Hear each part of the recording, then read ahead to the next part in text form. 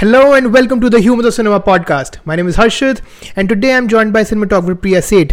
Priya has been working in the world of films as a cinematographer for over 20 years. She has worked on films like Airlift, Barah Aana, Chef, and she's also one of the leading underwater DOPs in India. So thank you so much for joining, Priya. It's a big pleasure.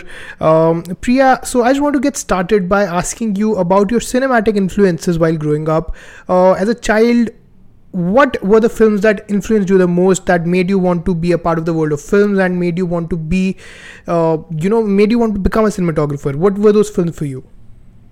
Well, there are two parts to your question. What influenced me as I was growing up and what made me want to be a cinematographer? I don't think at that point I had that much exposure to cinema. So it wasn't really cinema that influenced my decision to become a cinematographer so much. But I think I was far more influenced by the world of photography and far more by painting and Okay. by the fine art.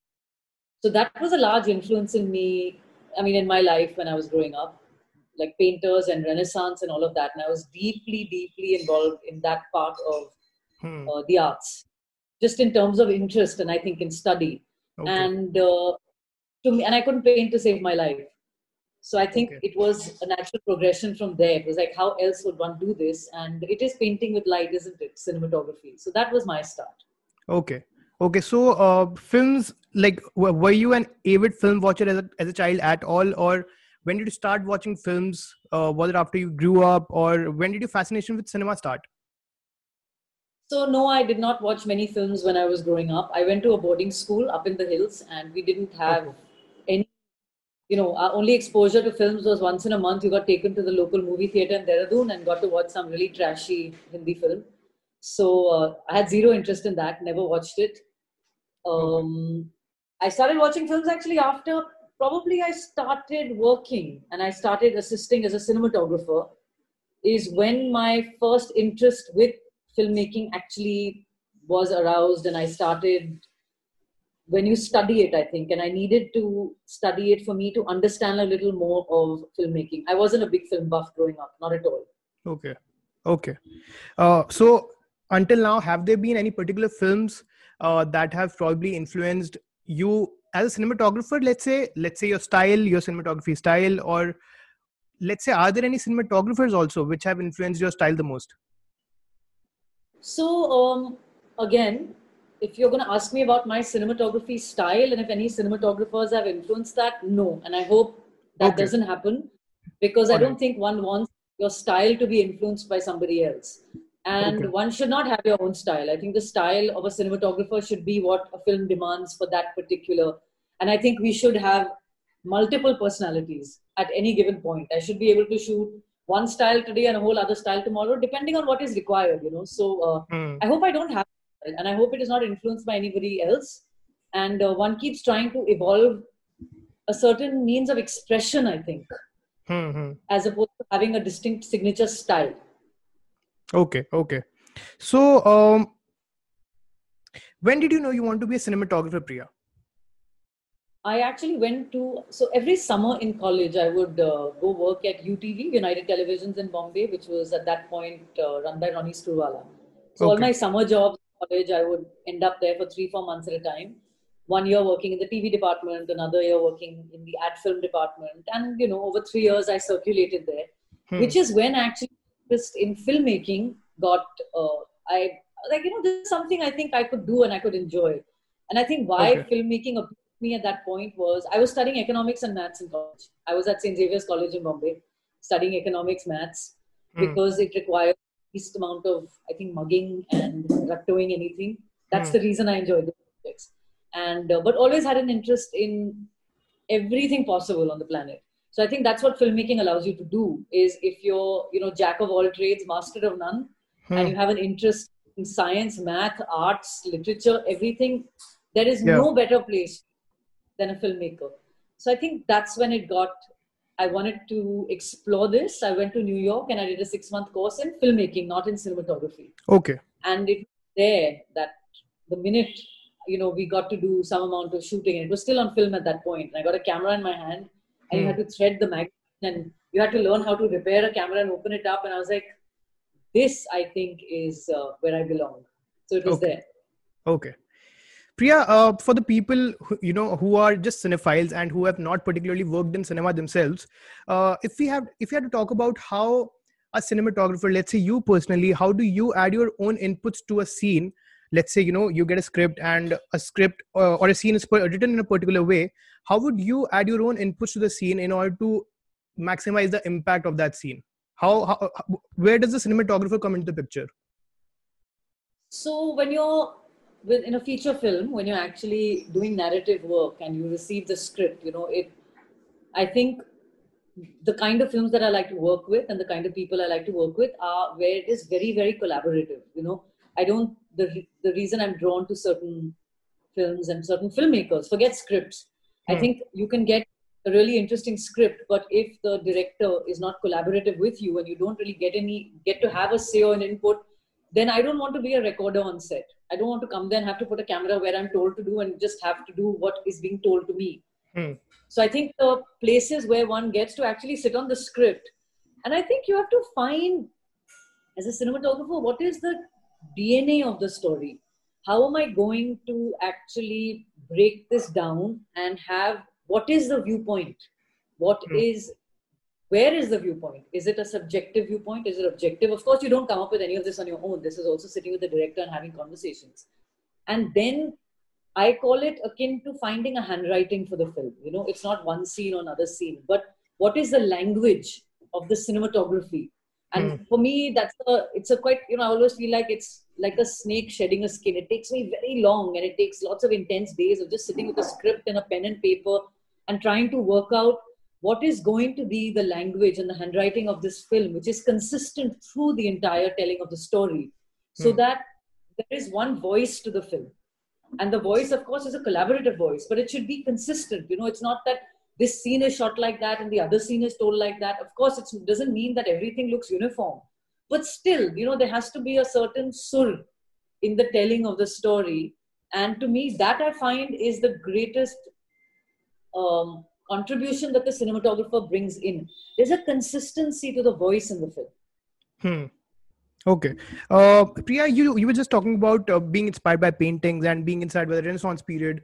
As again, I'm also somebody who does not have any experience with the cameras or with cinematography myself. So whatever I've learned or whatever I have been able to understand has been from, let's say, film analysis videos that I see online. And a lot of these videos do compare cinematography with paintings.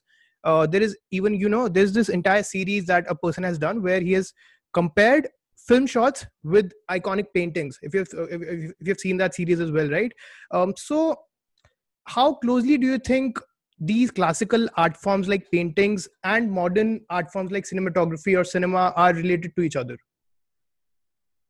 Well, I think the genesis of all of our modern art forms, whether you take photography or you take cinematography, come from painting, come from the world of, Yeah. um, come from classical paintings and probably going back further. And to me, I always find that when I have to look for inspiration, I have to find some particular inspiration. I won't say reference. I don't like to reference. I don't normally reference, and I don't reference Okay. films actually, which is, hear me avoiding that question a lot, is because my referencing never comes from films Okay. because it's too diluted already. A film is Mm-hmm. already diluted by so many other voices and so many other people and their viewpoints where they are taken an inspiration and they've translated it.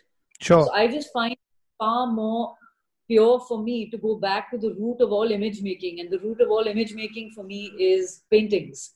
Okay. So I would rather find an artist there who would inspire me, or sometimes it's even a building, or it could be anything like that, some light falling on a surface, and I always find something very distilled and very, very simple as an inspiration, and find that much more my style to be able to take and then work upon than to Hmm. find a film. And they're inextricably linked. At the end of the day, we are painting. We're Yeah. painting a surface, which we make 2D, and we're using light in the same way that they use pigments and paints. So it's the same thing. I think the medium of translation has changed, but it does come. They're very closely connected. Okay. And Priya, specifically, you have worked as an underwater DOP for so many films and other projects as well. How is one uh, like, how did you get started as an underwater DOP? Was this something that you were always fascinated by or interested in, or like did it happen by design? And two, how different is it from being like, from shooting non underwater scenes, of shooting the normal scenes? How different is the whole process for you? So again, it was not something that was by design. I think I've come upon everything in my life accidentally because my interest is piqued by so many different things and it changes Hmm. all the time. That I'm just generally a curious person. So this was again one of those things. It was Prahlad Kakkar, who's one of the great ad Right. filmmakers. Yeah. He was diving school, and he was one of the first people who started shooting underwater or delving in the underwater world with lacquer dives. And I happened to bump into him in an elevator. I was an assistant at that point, and he basically barked out at me and said that all you young ones are doing absolutely nothing. There is this Hmm. whole underwater world, which is the cameras are showing up in India, and you all are doing nothing. Okay. You all do nothing to this, and this is going to come, and who's going to shoot? And I was like, oh, I don't know. And I'm generally quite physically active. I'm sporty. I do all of that stuff. So the idea was like, oh, one more thing to try. So let's go and try.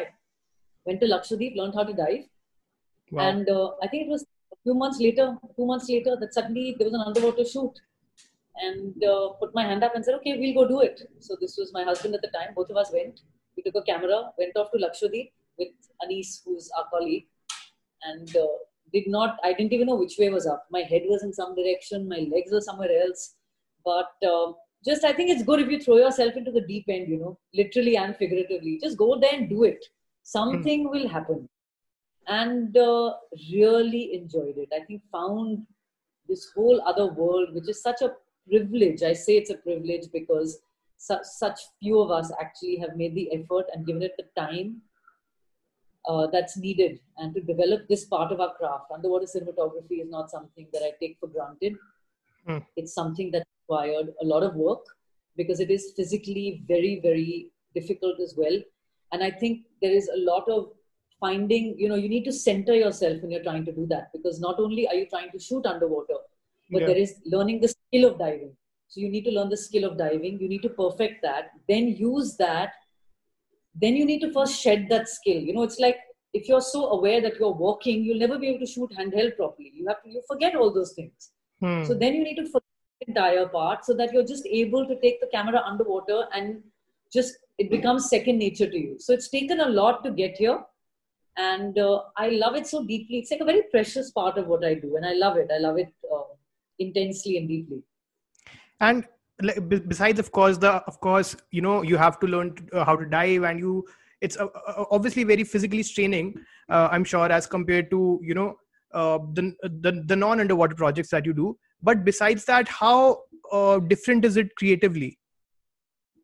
So, well, what happens interestingly, most underwater shoots, at least 9 out of 10 underwater shoots, it's much more collaborative for me because as you mentioned, I shoot a lot of underwater for films, for feature films, Right. which could be from all over the South, Hindi films, like all sorts of films. So, Okay. in most shoots, there already is a DP on board. There is a cinematographer who's already shooting the whole film. Hmm. So the experience is very collaborative. I will chat with the cinematographer, understand their vision for the film. How are they shooting the film? And we get into discussions about that. And then the underwater part is an extension of that. And it's great because most of my other work, I don't get to collaborate with a cinematographer. We function in our own little bubbles. You collaborate with directors and other crew members. But to be able to actually sit Hmm. across a table with a cinematographer and come Yeah. up with a vision for even a small part of a film, I've started finding quite exciting. And I've ended up working with all the best cinematographers in the country.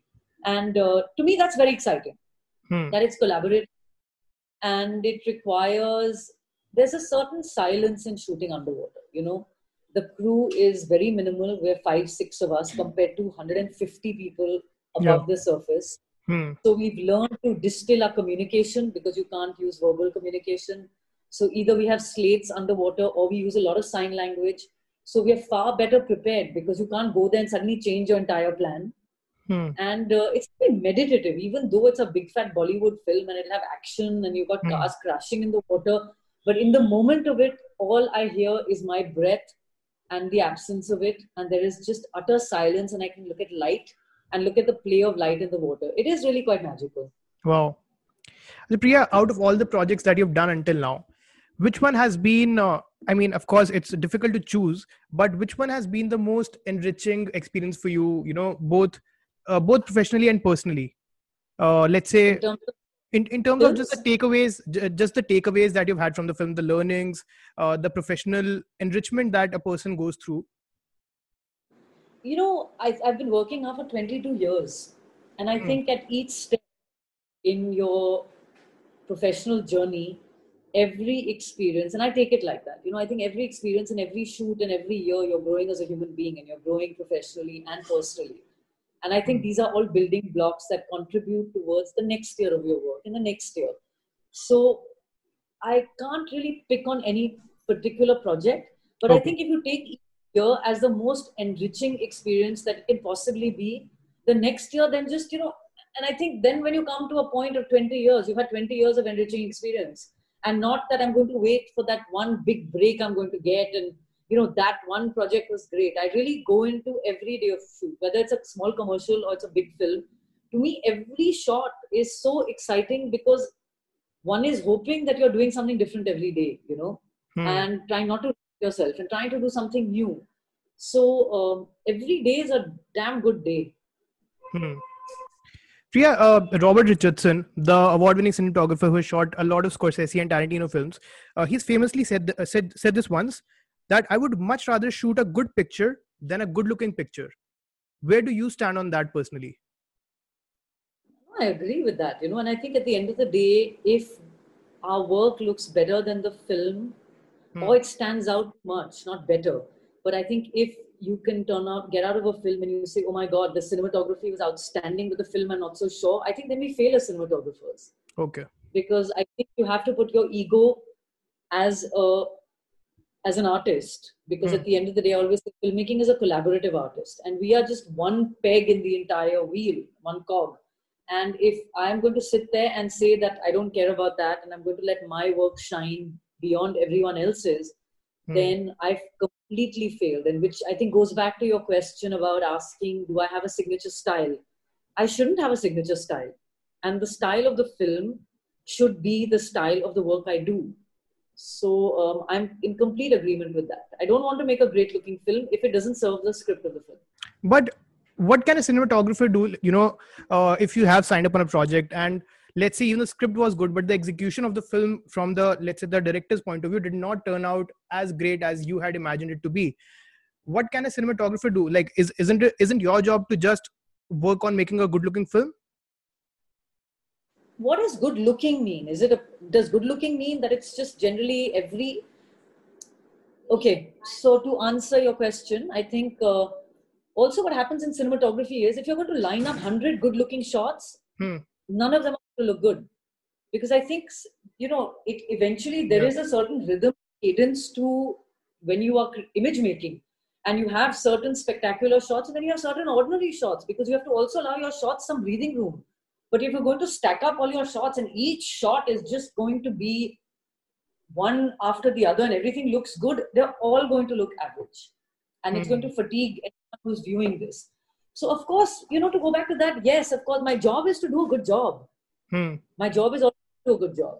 And hopefully, one doesn't get into this point where you've signed up with a project and where you're the only person who is, I have to do good looking work. It hasn't happened to me yet. And I Okay. think this is where you start out in the beginning and you make sure that you're part of a project, which is why I'm so picky about the projects that I choose Okay. as well. Because one wants to be a part of something which is, we're all on the same page. Hmm. Hmm. Priya, first of all, I want to know, is the my next question, is it too cliche for you? The question about being a women cinematographer in India, are you tired of that question now? So since this is going to be an audio interview, I guess you couldn't see my eyes rolling back. I Yeah. was really impressed. Start with this. You didn't bring it up for the first 15 minutes, but am I tired of it? Yes, I'm tired of it. But is it something that I cannot ignore? Of course, I can't ignore it. I understand Yeah. it exists, and that we're having this conversation partly because of that as well. So How is it being a woman cinematographer in India? It is, to say the least, quite unique. It's Hmm. different. Hmm. I'm sure anyone who's hearing this would know that it's been now a 20-year journey. When I started working, there were very few of us. The numbers have kind of gone up a bit, but it's still not even 1% of all cinematographers in this country are women. So, But do you think that we need to keep talking about it just in order to inspire more people and inspire more women to become cinematographers? absolutely. And it's not, I was being slightly facetious earlier. It is something I take very seriously. Hmm. And in fact, there are a few of us who started this organization called IWCC, which is the Yeah. Indian Women's Cinematography Collective. Yeah. It's very dear to me and it's very important to me. And I invest a lot of time and emotion into it because I believe that this is something, you're absolutely right. It does need to be discussed. Hmm. It needs to be spoken about all the time. Because when I started out, in Bombay, I didn't know anybody else at that point. There were Hmm. certain people who were studying in FTII, but they were still studying when I had started working. Hmm. There was no practicing female photographer. So, and I know now when I look back, I had missed that. I didn't know it then because I thought that was my reality and that was the world I was in. But Hmm. now with IWC and with the entire support and camaraderie that is there between women cinematographers, I think it's extremely important. Hmm. All right. Priya, formal education for a field like cinematography, how important do you think it is? Um, So there are two schools to becoming a cinematographer. There are two paths, I would say. One is the path of formal education. I didn't have that. And I think I Okay. missed it. I'm having it because I think what it does for you, apart from give you a nice structured introduction into filmmaking as a craft and, to value it as a craft. This is not something, the problem now is that everyone has access to a camera, which is at one level good as well. You can pick up anything and you can tell a story. There is a certain egalitarianness to the process, which is Right. good because everyone should have a voice and should be able to tell a story. But do not diminish that this is still a craft that has to be learned. Just because you can roll a camera and run it doesn't mean that there is an entire history to this craft, which is going over 100 years, and there is a learning to it. And Hmm. I think that's what film school does at one level. It just introduces you to the idea that this is something that is structured and needs to be learned as well. So, Hmm. however you choose to do it, you can do it by yourself, like I did. I read on it tremendously. I watched everything I could because I didn't have the privilege of formal education. So, at the end of But you it, did go to film school, both no? it was like 6 months. All Honestly, right. it was a nice introduction. Kind of a I don't certificate think it course. yeah, so it just gave me an introduction into it, which is great. But I don't think, and I am generally quite an academic person. I like to read. I like to deep dive into everything, and that is something that I continue to do till today. And maybe it's just an insecurity of not having a formal education in cinematography. So that is something I work on all the time. Also, just the kind of person I am. I'm constantly studying, and that is something I think that one must realize. This is a very dynamic profession, filmmaking. You Hmm. can't study it once in film school and then forget about it for the rest of your life and use that knowledge for the rest of the times. Because what was relevant then is not relevant now. And I Hmm. think again, it's all building blocks. So to also be aware that just because one has had a film school education doesn't mean that I've finished my study then and now I'm going to rest back on that and keep making films. Yeah. Priya, on a final note, what advice do you have for aspiring filmmakers, aspiring cinematographers, or even people who have not yet experienced, had their experience with cameras, let's say for the lack of resource or whatever reason it might be. So what advice would you have for them in order to get started, and what kind of practical advice would you have for them, uh, so that they have a better they have a clearer path in terms of the future that they're headed towards?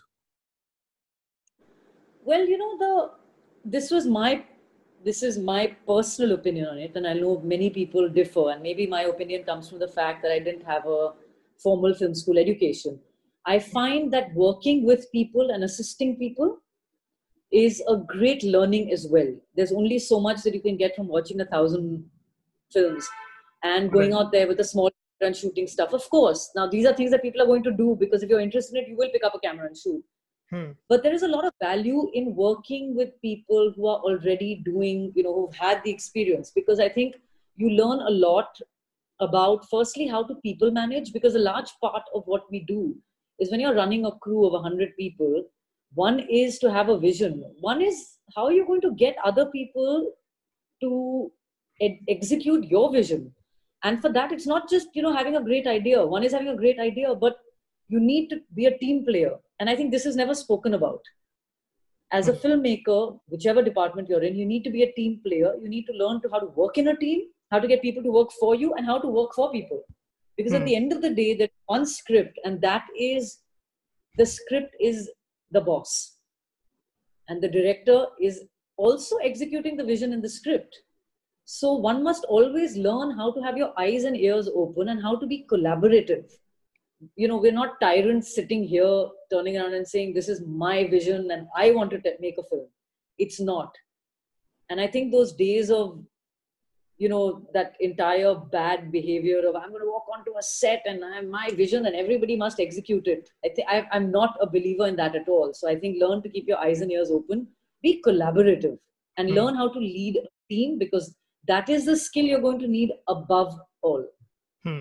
And any practical advice for, let's say people are struggling to, let's say, find their first project. People are struggling in Bombay or have been there for a couple of years. I know it's hard because I get so many calls myself. And the thing is, what's happened is they've become many, many small institutes all over the country now, where they're training people and just literally spitting them out into the world and saying, go to Bombay and you'll get work. So there is a huge glut in the number of people coming out and the kind of work available. So the only thing I think one can say is try and get a foot in any door, and if you can't get it as a cinematographer, maybe try and get it from some other side. Just get on a set. So I think that's what I would say. Get on a set in any capacity, then go and find the cinematographer, because maybe if you keep cold calling cinematographers, it's going to be very hard for anyone to hire you, because we really do get a lot of calls. So get on in any other department, which is easier to get in, and get on a set. And then find your way in. But just get on a film set somehow, some manner, and then get into the cinematography department. Okay. So thank you so much, Priya. This has been great and such a huge pleasure to have this conversation with you. Thank you so much for joining us. And thank you so much for all of your insights and just sharing anecdotes from your life. Thank you. It was a pleasure. I enjoyed it very much.